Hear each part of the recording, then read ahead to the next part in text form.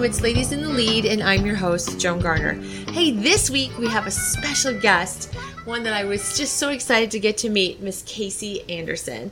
Casey and Brandon her husband live right outside of Eldora, Iowa, and I got to spend a nice, beautiful Sunday morning with her talking about the great philanthropy and the great way that she stock shows with the Iowa Governor's Charity Beef Show, and also just about her journey and how she has created her path in a different way. It wasn't just always about the heifer she had on lead.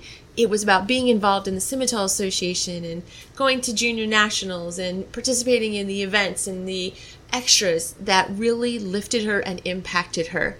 I hope that you can hear in this conversation how thoughtful and how Casey really just comes across with her understanding of how important it is to give back. And they raised a lot of money with the Governor's Charity Show, but she knows it doesn't just stop there. She understands that every exhibitor that comes through that ring, every celebrity, every fan that cheers on that person, it's an impact for them and ultimately the families at the Ronald McDonald House. I hope you guys enjoy hearing too about how her edge is continual learning. I think you'll have seen that is something that she's done her whole life. I can't wait for you guys to listen in. Thanks as always for being a fan of Ladies in the Lead, but more importantly for lifting these ladies up and celebrating with me these amazing stock show women. So this week I introduce to you Miss Casey Anderson.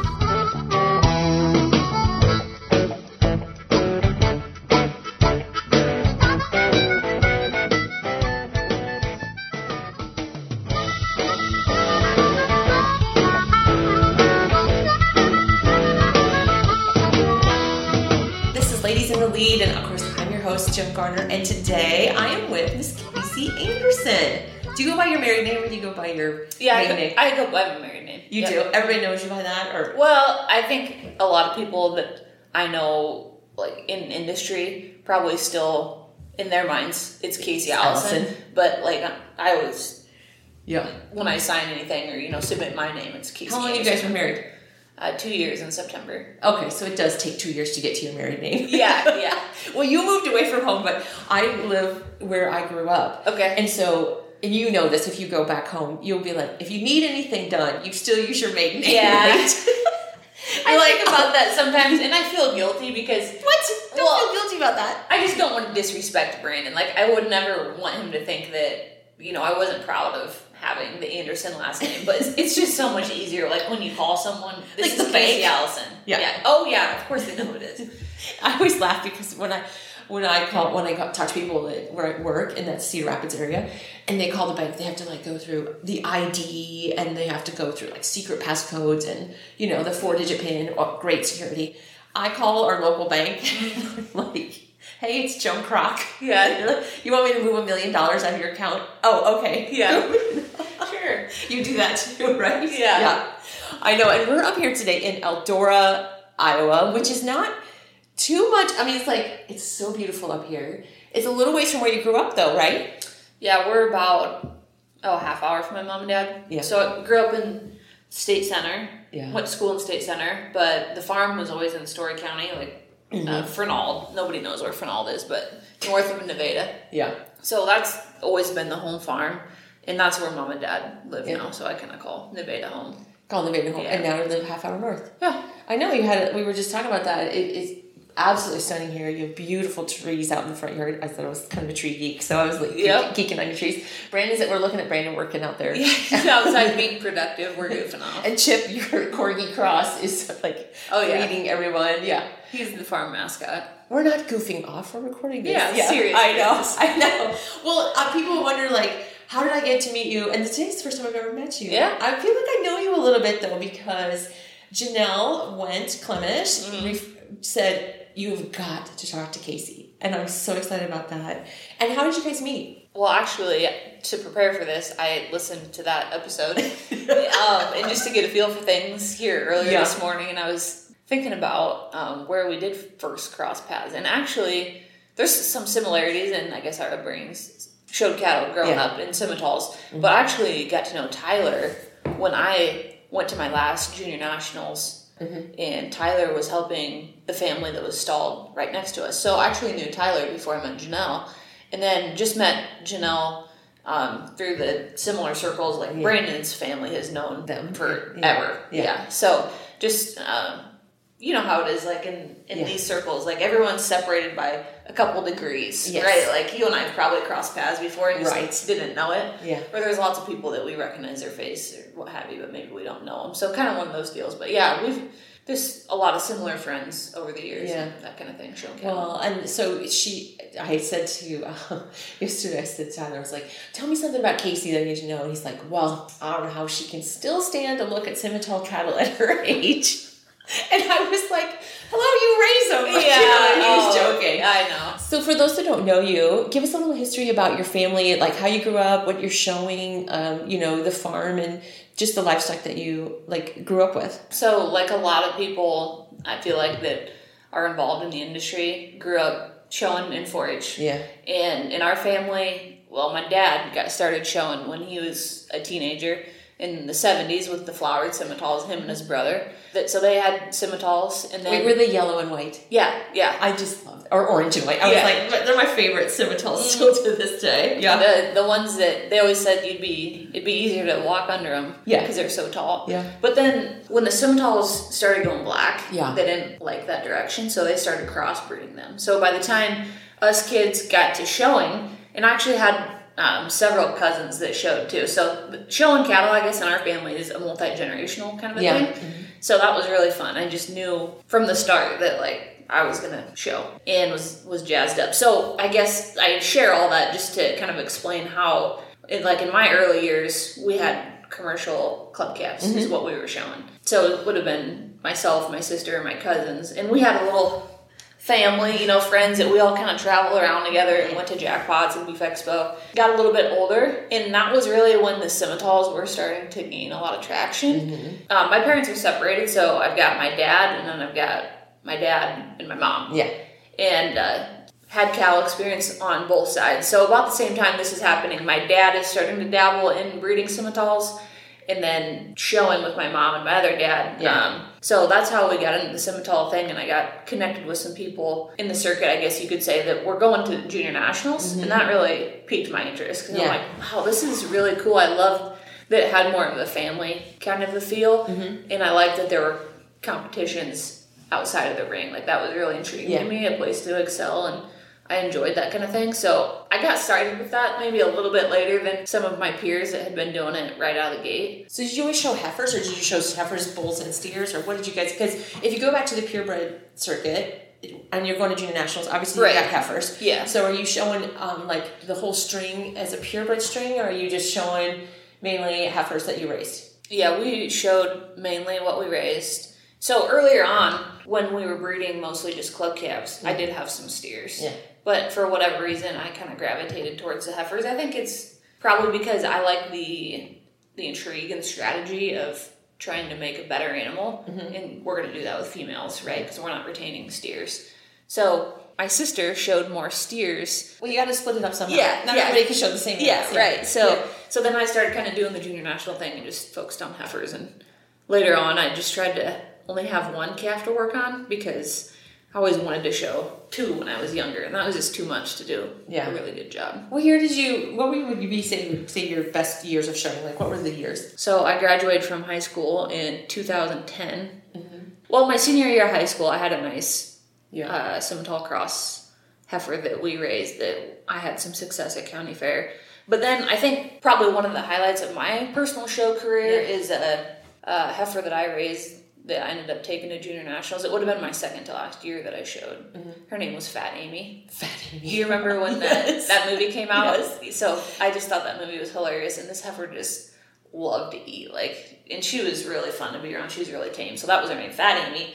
And I took her to Junior Nationals and was able to place in the bred and owned division. So that was kind of that was the highlight of my show career. I love that bred and owned division. I just think there's so much pride in it. Yeah. People just really, really, I think, are taking even more traction in being in that division now, and like having that legacy cow thing, and then getting one that's good enough to go back into that division. It's really fun. So I like that you have. Do you like have prodigy of her still, or do you have her? Or well, it's kind of. I hate to think. Okay, so like 2010, she'd be 12, 13. No, it's still feasible. She could be in the herd. Yeah. So actually, bred her, got her AI. She has her first calf, prolapses. Of course. So because she's fat and she ate too much. So she prolapses, and we get her, put back together, stitched up, and just right out of the gate, the chances of her ever conceiving again, not very good. We tried, didn't work, and my dad, he was along on this journey, and he loved Fat Amy too, and he's like, well, I'll just buy her from you, and I'll give her a try. Right. And she never bred. So that's the sad story. And actually, her calf ended up dying that year too, which is embarrassing. I don't remember it. Sad stories of the podcast. I think everybody has a Fat Amy in their show. Yeah. We were just talking about this, like some of the money that people spend on heifers or steers or whatever. We're like, God, how can people spend, that much on steer, but then they spend that much on a heifer?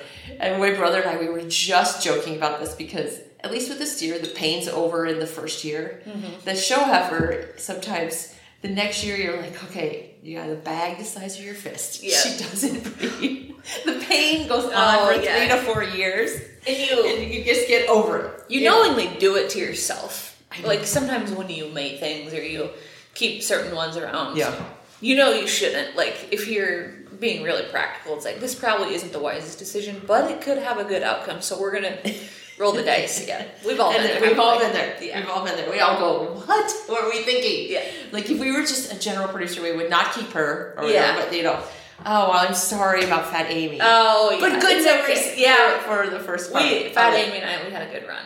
Yeah. Well, so after high school, off to college, where'd you end up going? Well, I had big ideas that I was gonna leave home and strike it out on my own. Yeah. And when the rubber hit the road, I kind of chickened out and I just went to Iowa State. What? No, I'm an Iowa State grad. Don't say it like that. No, I do. I love Iowa State. Yeah. And it was a great experience. Ames, because I grew up so close to Ames, it felt like home. Like I knew how to get around town. Like I remember some of my friends, it was like they didn't know how to get around. I'm like, what do you mean you don't know how to get to such and such place? And I had to remind myself, like, oh, well, I grew up here. Yeah. And it's for other folks, it's not quite like that. But anyway, I was an animal science major at Iowa State. So I graduated in 2014, and I always knew that I wanted to major in animal science and was going to pursue a career in agriculture. So any particular direction you were thinking of when you went to school? It's kind of a funny story about that. Lots of funny stories, I guess. Yes. So when I think back on things,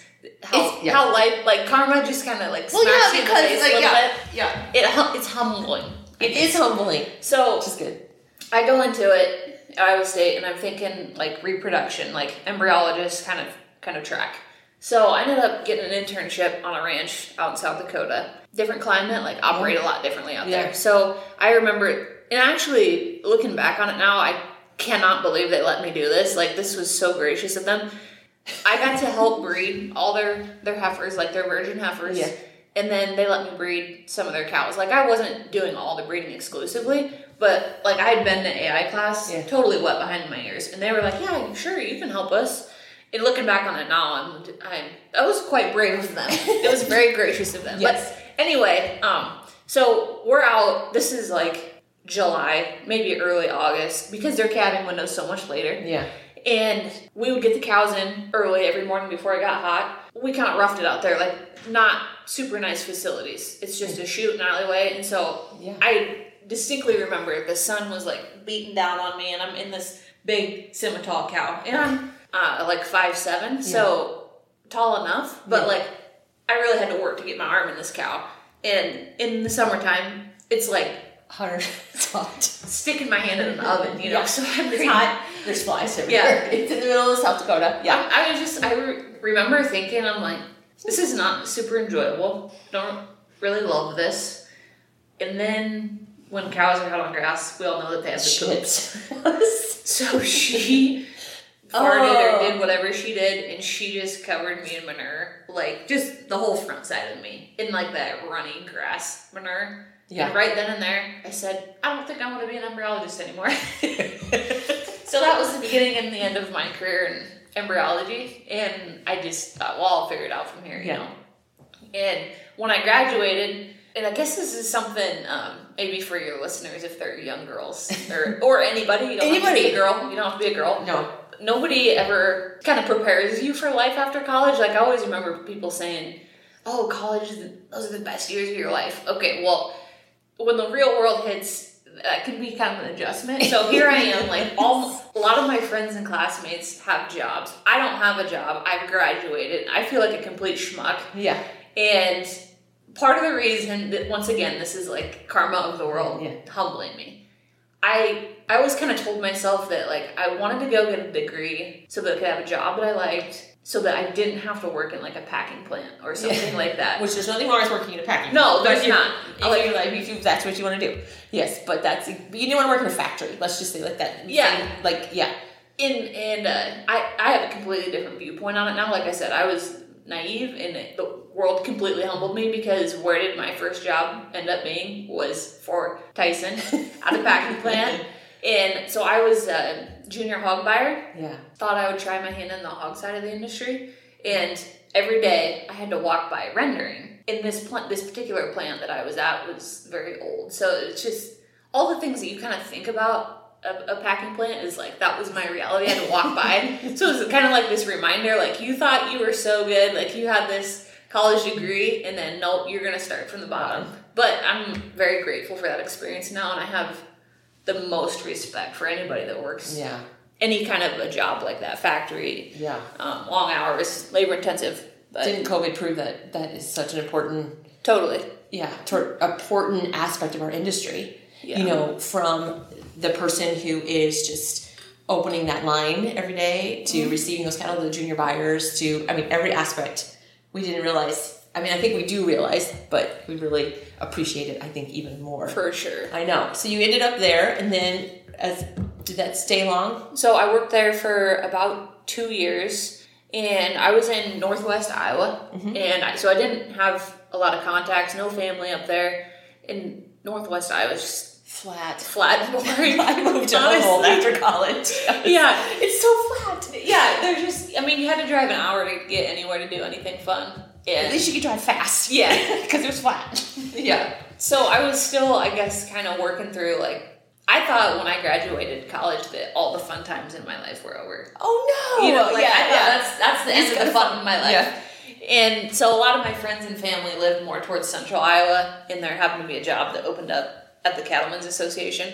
So I thought, this is great. Yeah. I can move back to closer to my people, and I can get back in the cattle industry, which is what I really wanted to do. Mm-hmm. So that was kind of a no-brainer for me. So you moved back. Yep. Got that job? Yeah. Yep. Worked there for 3 years, and I actually was doing membership, so I ended up moving to Eastern Iowa, Vinton area. Nice. So moved over there and did membership. Met just a ton of people in the industry, which was fun. And then now I've been at the Iowa Beef Industry Council on the checkoff side of things, which ironically is headquartered in the same building as the Cattlemen's. Yeah. So I just kind of switched sides of the ball, if you will. Still working for producers, just that organization is funded differently and has a different mission. Yeah.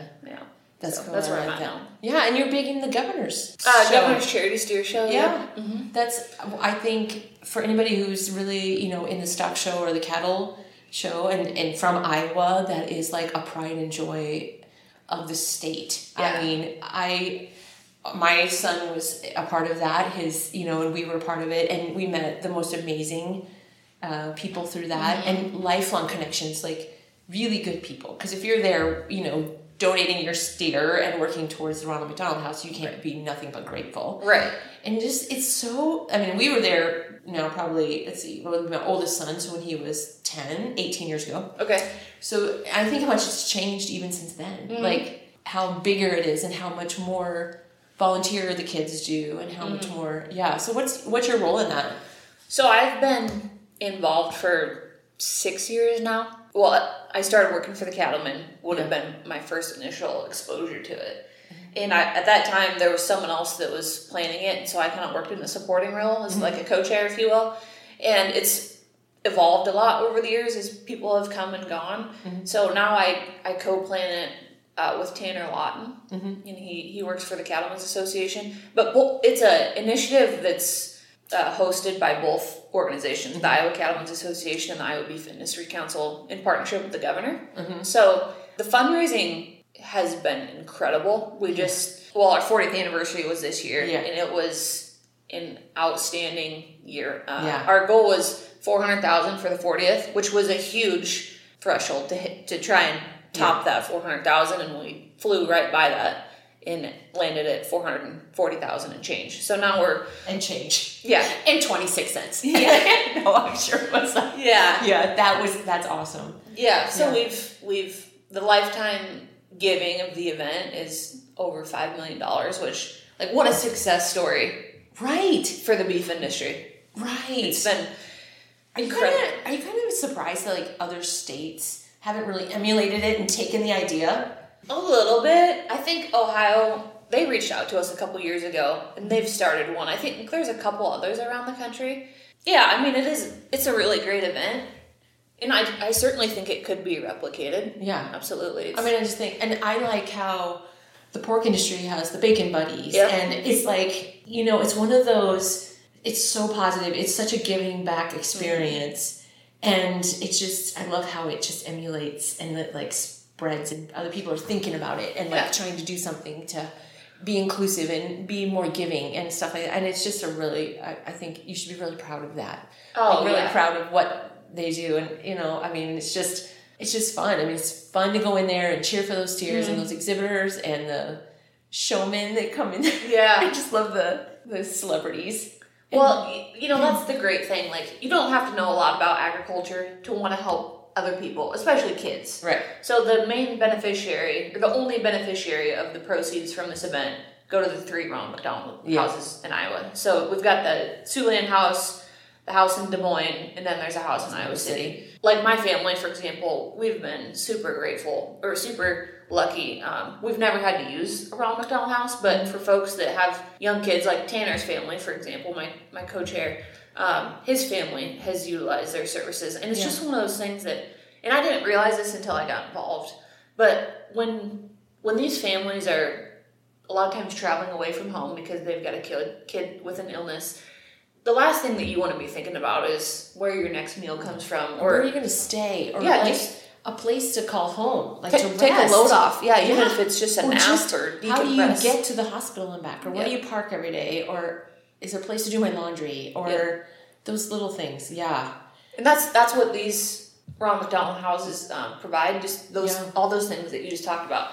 So who can argue with that cause? Right. And so that's what makes this event so fun, is that everybody can rally around it. It doesn't matter if you're in agriculture or not. It doesn't matter what sector of agriculture that you're in. Everyone can agree that we want to help kids and families that are having a tough go of it. So it just makes the whole event easy, and we're all rowing our boats the same direction. Yes. That's what I like to say. I love it. Well, the podcast is called Ladies in the Lead, She Stock Shows. And if you listen to Janelle's episode, you know this question's coming. If I said to you, Casey, you stock show, what would that mean to you, or how would you define that? I would say it's a competitive outlet to showcase your genetics and kind of network with other people. How do you identify yourself in the industry? Do you say you're a producer, an exhibitor, a marketer, a big fan? What do you call yourself? I would say a seed stock producer is probably how I would describe it. Yeah, but being in the past, you would say you were an exhibitor? Yep, would exhibitor. You say fitter, clipper, judge? I've worn those hats. Yeah, I did some livestock judging when I was at Iowa State. I've dabbled in a lot of different things, I guess. Mentor? Maybe. I don't know. I guess I don't know that I really see myself as a mentor necessarily. I know, going back to Janelle's podcast, like, they really love coaching people up. And I don't know, I guess given the youth of Brandon and I's farm here, or operation, whatever you want to call it, maybe that will come more in time. I think some people are just a little bit more drawn to that, and I don't know that that's where your role is right now. Yeah, right? I think it definitely could blossom into that, and I've had plenty of people that have helped me along the way. We just maybe aren't quite there yet. I mean, don't get me wrong, we're happy to help anybody that asks us. Oh, well, absolutely, yeah. And needs any guidance, because everybody needs those people to help them out along the way. Yeah. So we're happy to be that. We're just maybe not quite to that place yet. And I get that, because where you're at and where you're just moving here and like getting your herd and getting it going and working with your folks, again, I understand that. Because that's not all, it's just interesting, I think, when you talk to people, especially women in this industry, how do you see yourself in the industry being an active part of the industry? You just talked about co-chairing the Governor show, and some people look at that like, that is an amazing, you just raised $440,026, right? You just raised that. Yeah. In 1 year with Tanner. I mean, you're not doing it alone. Right. Think of that influence on every exhibitor that came to that show just this year, and their families and their celebrity and the people that they reached out to in their community. Yeah. That trickle effect, thousands of people. I mean, I sit in the audience and I cheer for my favorite. I've participated. We try hard to maybe even think about setting that as a goal. I mean, that's just pretty cool. Talk about mentorship, talk about leadership. That's just an awesome way to think about it. And it's just one aspect of how you see yourself in this talk show. Yeah. Yeah, I guess maybe it's always hard to have that other perspective, to almost step out of your self role and see yourself in the eyes of the world. Yeah. It's always something that's really hard to do. And I guess I've just never placed I've never labeled myself, I guess. Yeah. I don't know. Yeah. I'm just here to help how I can and pursue our passions. And I think, so I'm 30. Brandon's a little bit older than me. As we get more established. Just a baby girl. I tell my age all the time. I'm 52. Yeah. I tell my age all the time. I don't feel 30. I don't feel 52. Yeah, that's what my mom said. Yeah. She's like, I don't feel like my age. I feel like I'm still That's 20. good. You should feel 10, 15 years younger. I always think, I think age is just a state of mind. It is totally a state of mind. So I think Brandon and I are still finding our spot and what our niche is, and we're growing into that together. And maybe in 10 years, when or whatever that time frame is, if you came back, maybe our pathway would be more clearly defined, and I could say more clearly, this is how I see myself in the industry. But I guess, advocate, producer, showman. I love how it evolves. Yeah. It's so funny. I love that. Janelle said to me yesterday, I go, tell me something about Casey. And she's like, she'll be extremely modest. And she's like, she'll tell you that, what I do is not much. And she'll be like, but she's one of the best fitters and clippers around. I'd put her up against anybody. Oh, I don't know about and that. See, and she's like, you would say that. And so I was like, I think that's part of what's cool about this podcast is that when I talk to different age people or different stages of people, you can see that evolving and you can get other people's opinions about it. And it's just fun to see. And so I hope you know that people look at you like that too. They see you as I appreciate that. And stuff. In the podcast, I always talk about, was there a time or a moment in your career, either an exhibitor or producer, that you really kicked it up a notch? You said, okay, I got a choice here, and I'm going to kick it up and take it up. Or have you always been at a level where the genetics have been there, that's allowed you to have success, or really had expectations given to you from the beginning that you just maybe take for granted, this is how we do things, and this is how. Do you have a moment like that? I think I've always been fairly self-aware, always been one that's kind of tried to read the room and understand where we are at in comparison to the world, Yeah. And maybe not so much when I'm younger. I'm sure my parents would say I was pretty poor at that early on. And I was really fortunate because I had a family, it was an established tradition that we showed cattle. So we started with more resources than some. Mm-hmm. And I guess at each level, we were able to find our own kind of success. At the county level, we worked hard at it and tried to do a good job and found our success. But we weren't the best, Yeah. And you know how it goes. Yeah. As soon as you graduate, then you kind of feel like you're finally to the point where you maybe sort of had things figured out. Luckily, I had a younger sister, and so some of the things that we learned through my years, we were able to apply and help Jamie find some success.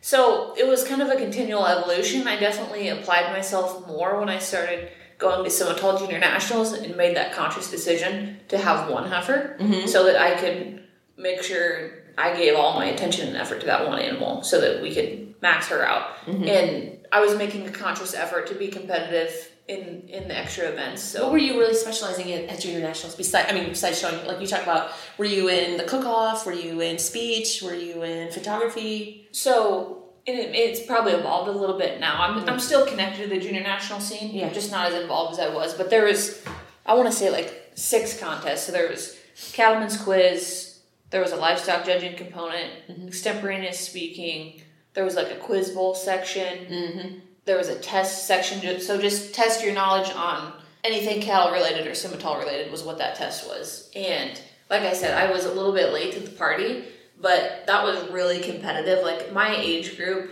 I mean, you had the Grimans and the Joss family and a bunch of really prominent breeders. Their kids were doing it. And so I guess my goal at that level was, can I be competitive with them? Can I place in some of those events? And I found some success there. So I guess that was a time when I really made a conscious decision to try and be competitive. To see it, you saw it, and you were the like... best way that I could. Good. And that was good. Yeah. I like how that you talk about that aspect of Junior Nationals, like the side things, you know, like the contests, the judging, that kind of thing. And it's not just about just showmanship, or it's just about, for you, it was not just about the heifer, you know, in the bred and owner or whatever division.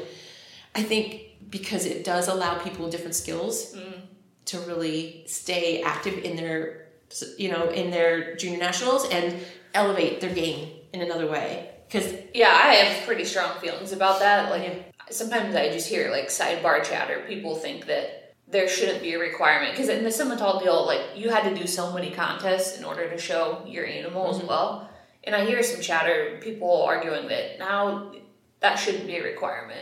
I think it should be, and I understand that public speaking, for example, is something that, I mean, I have my own funny stories about things when I flubbed up there, but like what a great opportunity to hone those skills. And it might make you a little bit uncomfortable, but you got to pony up at some point and kind of like face those demons, because if it's not public speaking, for some people, it may be fitting a leg for another, or maybe, you know, talking to a judge in the ring, or maybe it's going to talk to a new producer in the field. You know, everybody has their thing, and if you can push through on that, then, you know, you can push through on another thing too. Yeah, those are life skills, and I don't care if you're a plumber or an electrician or a school teacher. Like, those are all skills that can be applied. And if you want to find success, then what better time to practice that? And then the other thing, too, is I was able to show some nice heifers, but we weren't competitive at the top level, which was fine. I still had a lot of fun. But for people that don't have the resources, what a great outlet. Like, it doesn't cost anything to study beforehand. And heck, I went to the first Junior Nationals I ever went to was in Lima, Ohio. However you say that. Is it Lima? Lima? I don't know. Always Lima. Yeah, I'm not sure. We can say we're west of the Mississippi, so we can say it any way we want to. So I'm sure people thought we were crazier than a pet coon, but we went out there without a heifer just to experience it and compete in the events. So there's no reason that you can't do that. And I know you've got hotel and travel costs associated, so I want to acknowledge that. And this deal takes a lot of money, but there's ways to do it. If you don't have a lot of resources, and you can still find success, and I think people acknowledge that. They see it. I think people are more willing to pool those resources. Like, you know, like maybe travel together. Travel together. Pony up and get everybody on the same load. I don't think I've seen anybody riding in the back of the stock trailer yet to get there, but they're getting there. They're getting there, which is good. Who would you say was your biggest mentor, adult mentor, out of college and on? Because you've had like these 10 years now, you've been out in the real world. There's been a lot of them, honestly, over the years. I mean, I think it all started with my parents. Obviously. It's a good place to start. Where the passion and the hard work, just learn to work hard, came from. There's been a lot of influences. I mean, even just walking around the barn and watching people, you know, you kind of think of those people as mentors. Some good friends of ours, Brandon and I's to this day, Carrie and Nate Horman. I guess I would kind of call them mentors. Nate and I grew up together. Really? Yeah. So they're good. When I met them, Loudon, Iowa, proud. There you go. So I went to Kansas City with them. That was like one of my first experiences. Well, at a major, and I went with them. And so, I was just helping them do the mundane tasks. They had this one little heifer that they let me fit on. And at that point, I felt I was fairly confident in my skills, but looking back on it now, I remember fitting this heifer, and it was like a May heifer, so she's really green and immature. And man, I just went to town building that back leg up like I was fitting a steer, and I thought it looked so cool. And I looked back on it and I was like, that was terrible. Maybe you could have taken that down. Yeah, I didn't really read the room in that situation, but they were gracious enough, and they never said a word about it. Oh, of course. Yes. And it was fine. It didn't look tacky or whatever, but it wasn't the right fit job for that animal. Yeah. So I look back on those, and they were really just gracious and helping me learn the things along the way and kind of understand that the seed stock thing, it's a little bit different. You need to present the animals different, and you need to be thinking about always having your calves blown off and just presentation, those kinds of things. I was totally clueless to that. I was just thinking about how I'd show for each calf kind of a thing. So, yeah, I got to give them some props for helping me out along the way. There you go. I love that. I love that there's people, you think to yourself, there's all these different people, but then somebody always kind of pumps it up. This season is called The Edge. The first season I called Home because it was all about people from Cedar County. Okay. That's where I grew up. Yep. So this season's called The Edge because everybody that I'm interviewing has an edge. Mm-hmm. Something that makes them excellent, elite, something that lifts them up. What would you say your edge was? I don't know that I'm ready to classify what Brandon and I are doing together or individually as elite. Mm-hmm. I think elite, I might get some haters for this, I think it's a little bit overused. Okay. Especially when we're talking about cattle. This is an elite one. And I think elite is a fun word to use, but it should be reserved for truly elites. You know what I mean? Yeah. So, and that's part of the reason why I say, I don't see myself, I don't see what we do as elite, but I think one of the things that people think about us and see us as separators is we're continual learners. Yeah. And I hope that people see our cattle, because we're focusing...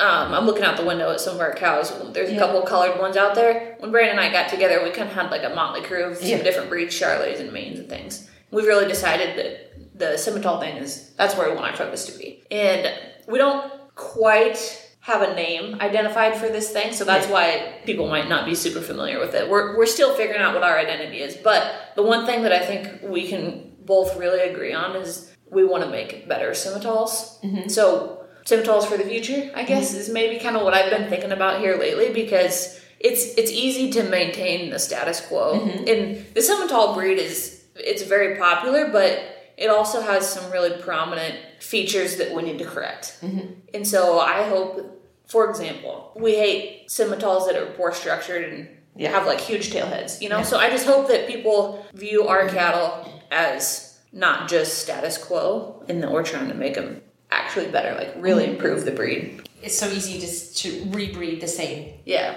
And then it's hard to take Fat Amy and breed her different and then lose her. Mm-hmm. And then you think, oh my gosh, that was a mistake or whatever. But I like that. I like that you're a continual learner. Mm-hmm. I think we all are learning. I will say this year alone, I have learned so much about how to run my computer, for God's sakes. And these Macs aren't the easiest. Okay, no, I'm just saying I've come a long way, but but I love that's your edge. I love that you see yourself as a learner, because you've mentioned twice in this podcast, you read the room, right? Mm-hmm. So you're looking at the room, you're looking at let's look at and assess. So you're learning as you're going. Mm-hmm. So when you can take that opportunity then and say, okay, now I'm assessing and I'm learning about this room, and I'm taking that and what can I learn from it and what can I give to it now that I know a little bit about it. Mm-hmm.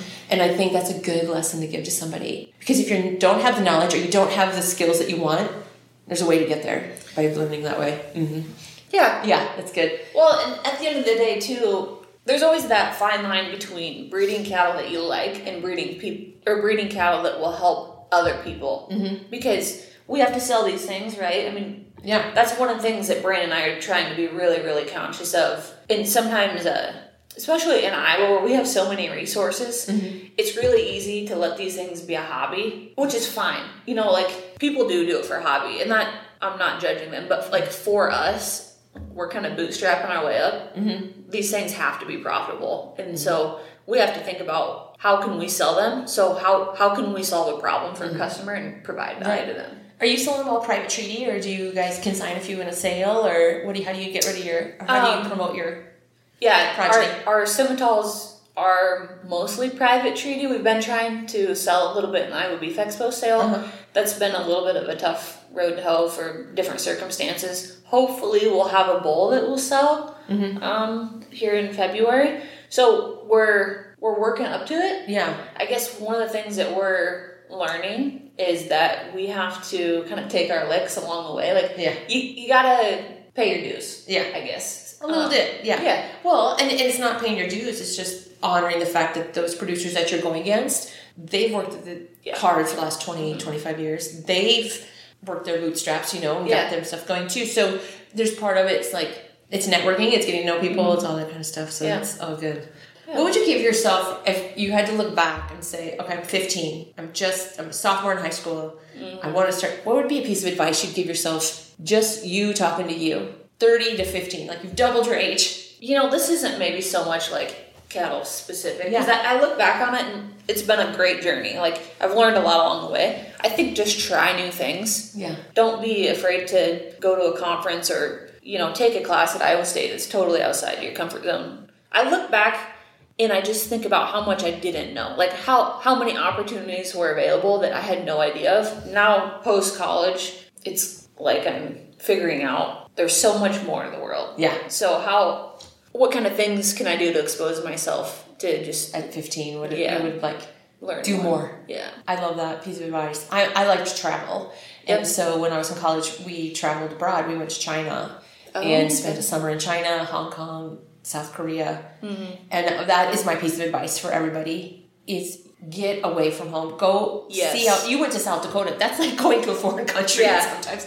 You've been outside of your circle because it makes you so much more aware of just the opportunities or the differences and the similarities. That we're all human. And that's the way I like that. So grab onto those and don't be afraid of those. Right. I'd probably also tell myself, just be grateful. Yeah. And don't be so strong-headed and, strong-willed at times. I think I made it a little challenging for my parents and, probably could have gleaned some experiences and different things had I not been so... I kind of thought I had it figured out. Yeah, which I guess that's kind of a hallmark of being a teenager. That's right. So you can't be too hard on yourself at that age, but... Yeah, I just look back on a few things. I'm like, well, I probably could have approached some of those situations a little bit better and been more grateful for what I had and the people, my parents, the family that were helping me. But, you only know as much as you know until you know more. True. That's true. You only know what you know, and then you can go from there. Yeah. I know. Oh my gosh. I can talk. We could keep going. Yeah. I know, but I'm just all right. So I'm going to wrap it up. Okay. Because we always wrap it up with some fast fire questions. To just keep you really real. Okay. Okay, so... don't think about it on the line. No, don't think about it. Okay. These are not tough questions by any means. Okay. So one of the things I always ask is, what music do you play in the barn when you're in the barn? It depends on what kind of mood I'm in.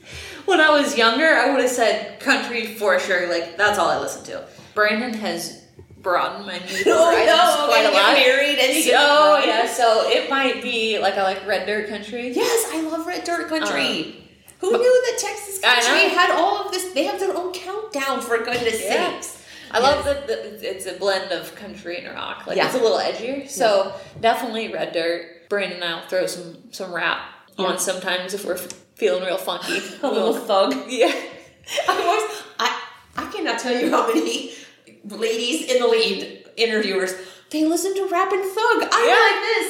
Okay. Maybe I might need to broaden my horizons just a little. I mean, some of it's not the most tasteful. And I think, it doesn't have to be. It's your choice. Well, whatever you want. Yeah. I don't know, not to go down a rabbit hole, but hey, you know what? Sometimes you just want to get down with your bad self and rap in the barn a little bit. So there might be some country, might be some rap, just a little bit of it. That's good. Yeah. All right. And the next thing we always want to know, what do you wear when you go to the barn? Shoes? Do you wear shoes, boots, flip-flops, Crocs, barefoot? I had a girl tell me, she goes, barefoot. She shows sheep. Really? I was like this. Seriously? They don't step on your feet? She goes, not more than once. Oh. I figured it out. I've actually kind of been on a Croc kick lately. I didn't have Crocs growing, like, I hate to age myself, but they didn't exist back in the day. Do you do the homeless look with the torn t-shirt kind of thing? Yeah, I've kind of been getting a little bit more into that. I used to always feel like I had to conform to, like, standard country show cattle, like Western attire, so jeans and boots. And the older I get, the less I care, honestly. I just want to be comfortable. So that's the Crocs. Actually, I have this one pair of pants, and I'd recommend everybody to look into these. They're a pair of Columbias. They're like olive green, but they're like it's more of a lightweight material. Yeah. Super comfy. Like, I love those. I wear them for everything. So I'm all about comfort. Like, I do look homeless, and I have short hair too. Your hairstyle's super cute, though. Thank you. I appreciate that, but it is super cute. Keep that hairstyle. That's a good hairstyle. When I get up, though, sometimes if my hair is just going a million different directions, I'm sure I do look very homeless. But hey, the cows don't care. Like, the cows don't care. They've never commented. I know. I heard you're big into CrossFit. Yeah. Do you like it? Do you exercise with that every day, 3 times a week? We go usually 4 or 5 days a week. Yeah. I like to work out too, and so I'm a little past CrossFit. We do a day of CrossFit. Okay. Like, we mix it up a little bit, but yeah, I love that. Anybody can do CrossFit, any age. That's Brandon and I's outlet to just blow off some steam. Like, it's great for health, of course. Yes. And we love it for a lot of different reasons. We have a great community, just the people that we work out with, which I think is super important. But it helps kind of keep our mental and physical health in check. And sometimes it's taken me a little bit as I've gotten older to realize this, but I think it's good to step outside livestock or the ag industry. You interact with people that think differently than you, and it's okay to have other interests. It kind of helps, I think, keep you sharp for producing cattle or whatever your hobby is. Yeah. Sometimes we can overdo it if we just are all consumed in one thing. Yeah, I was, my leg was disformed, and so I had a transformative surgery 6 years ago, and was given basically my life back. And so it took me almost a year to recover. And then I'm with you, like, to me, that community and that outlet and being able to have the freedom to move and to do all those things, I wouldn't give that up for anything. I go at 5 a.m. and I know you CrossFitters, you are early morning people. Are you an early morning doer? 5. Yeah. I know. So 4:20 is my alarm. One snooze for 8 minutes. Then I get in the car and then I go back. People are like, how do you do it at 5 a.m.? I'm like, because it matters. Like, I gotta go do it. And the community's there. And if I'm not there, then they're like calling me, where are you? And stuff like that. So you'll find a way to do anything that you really want to do. Right. Like, I gotta give Brandon mega props. He does 90% of the chores around here. Yeah. And so he gets up at like 3:30. He goes and does chores and leaves for the gym at 4 so that we can be there. We actually a lot of times drive separate because we're going different places afterwards with enough time to warm up. But like, it just goes to show you, if you want something bad enough, you'll figure out how to make it work. And we're old people. Like, we're not old. You're 30. Well, we live like old people though. We're usually in bed by 8:30. Me too. But because I have to have sleep. Yeah. I have to have sleep. All right, moving on. Celebrity crush. Do you have a celebrity crush? Oh gosh, I don't know. I guess the first person that came to mind, not because she's necessarily like a crush, but someone that I appreciate. Maybe someone more that I want to be like. Yeah. Okay. Probably Sandra Bullock. She's good. Yeah. I think she's hilarious. Like, she kind of has quirky humor. I guess I have quirky humor. To me, she seems really real. Like, you don't get all caught up in that star. Yeah. I mean, she's beautiful, and she could do that whole glam thing all the time, but to me, she's always just really real. Yeah. Who's your celebrity crush? George Strait. Well, he's not even a celebrity crush. He is a celebrity passion, love. Yeah. And as soon as Nora passes away, and he comes to find me and proposes, I'm saying yes, moving to Texas, and I will claim to know you. My dad says the same thing about Terry Clark. He says that's his girlfriend. Yeah, Terry Clark. I am in love with George Strait. Although Cody Johnson. Oh, yeah. He's so cute. I saw, and talking about that Texas Red Dirt, kind of, he came up, he kind of comes up through that a little bit, and like, just, his music just really, I don't know. It's real. All right, that's enough. That's it? I won't ask you for your Christmas list or anything like that, because if I know you'll find it. Well, this will conclude this week's episode. Casey, I didn't think you would enough. Hey, thanks for having me. It's been fun. Being yourself and being honest and being a part of this this great industry we call stock show, but boy, what you do is just really impressive. I can't wait to see the next 20 years. Yeah, I know. I'm going to be 70 then. You'll be 50. Yeah. We'll check back on our CrossFit. Okay. All right. All right. Well, we'll check this out next week as we continue down this great season called The Edge. Again, thanks, Casey. We'll see you all soon. Thanks for listening, you guys. That was an awesome episode of Ladies in the Lead, and I'm so grateful that you took the time to listen to it. I want to thank Austin Garner for being my audio producer. I'm your host, Joan Garner. Want to encourage you to check out Facebook. I have a Facebook group called Ladies in the Lead, and you're going to want to like and follow along. Of course, you can always check out shestockshows.com to see any updates or if you need to contact me, or you can use my Facebook, Joan Garner. We'd love to have feedback and we'd love to hear from you all. You guys have a great week. We'll see you out on the road.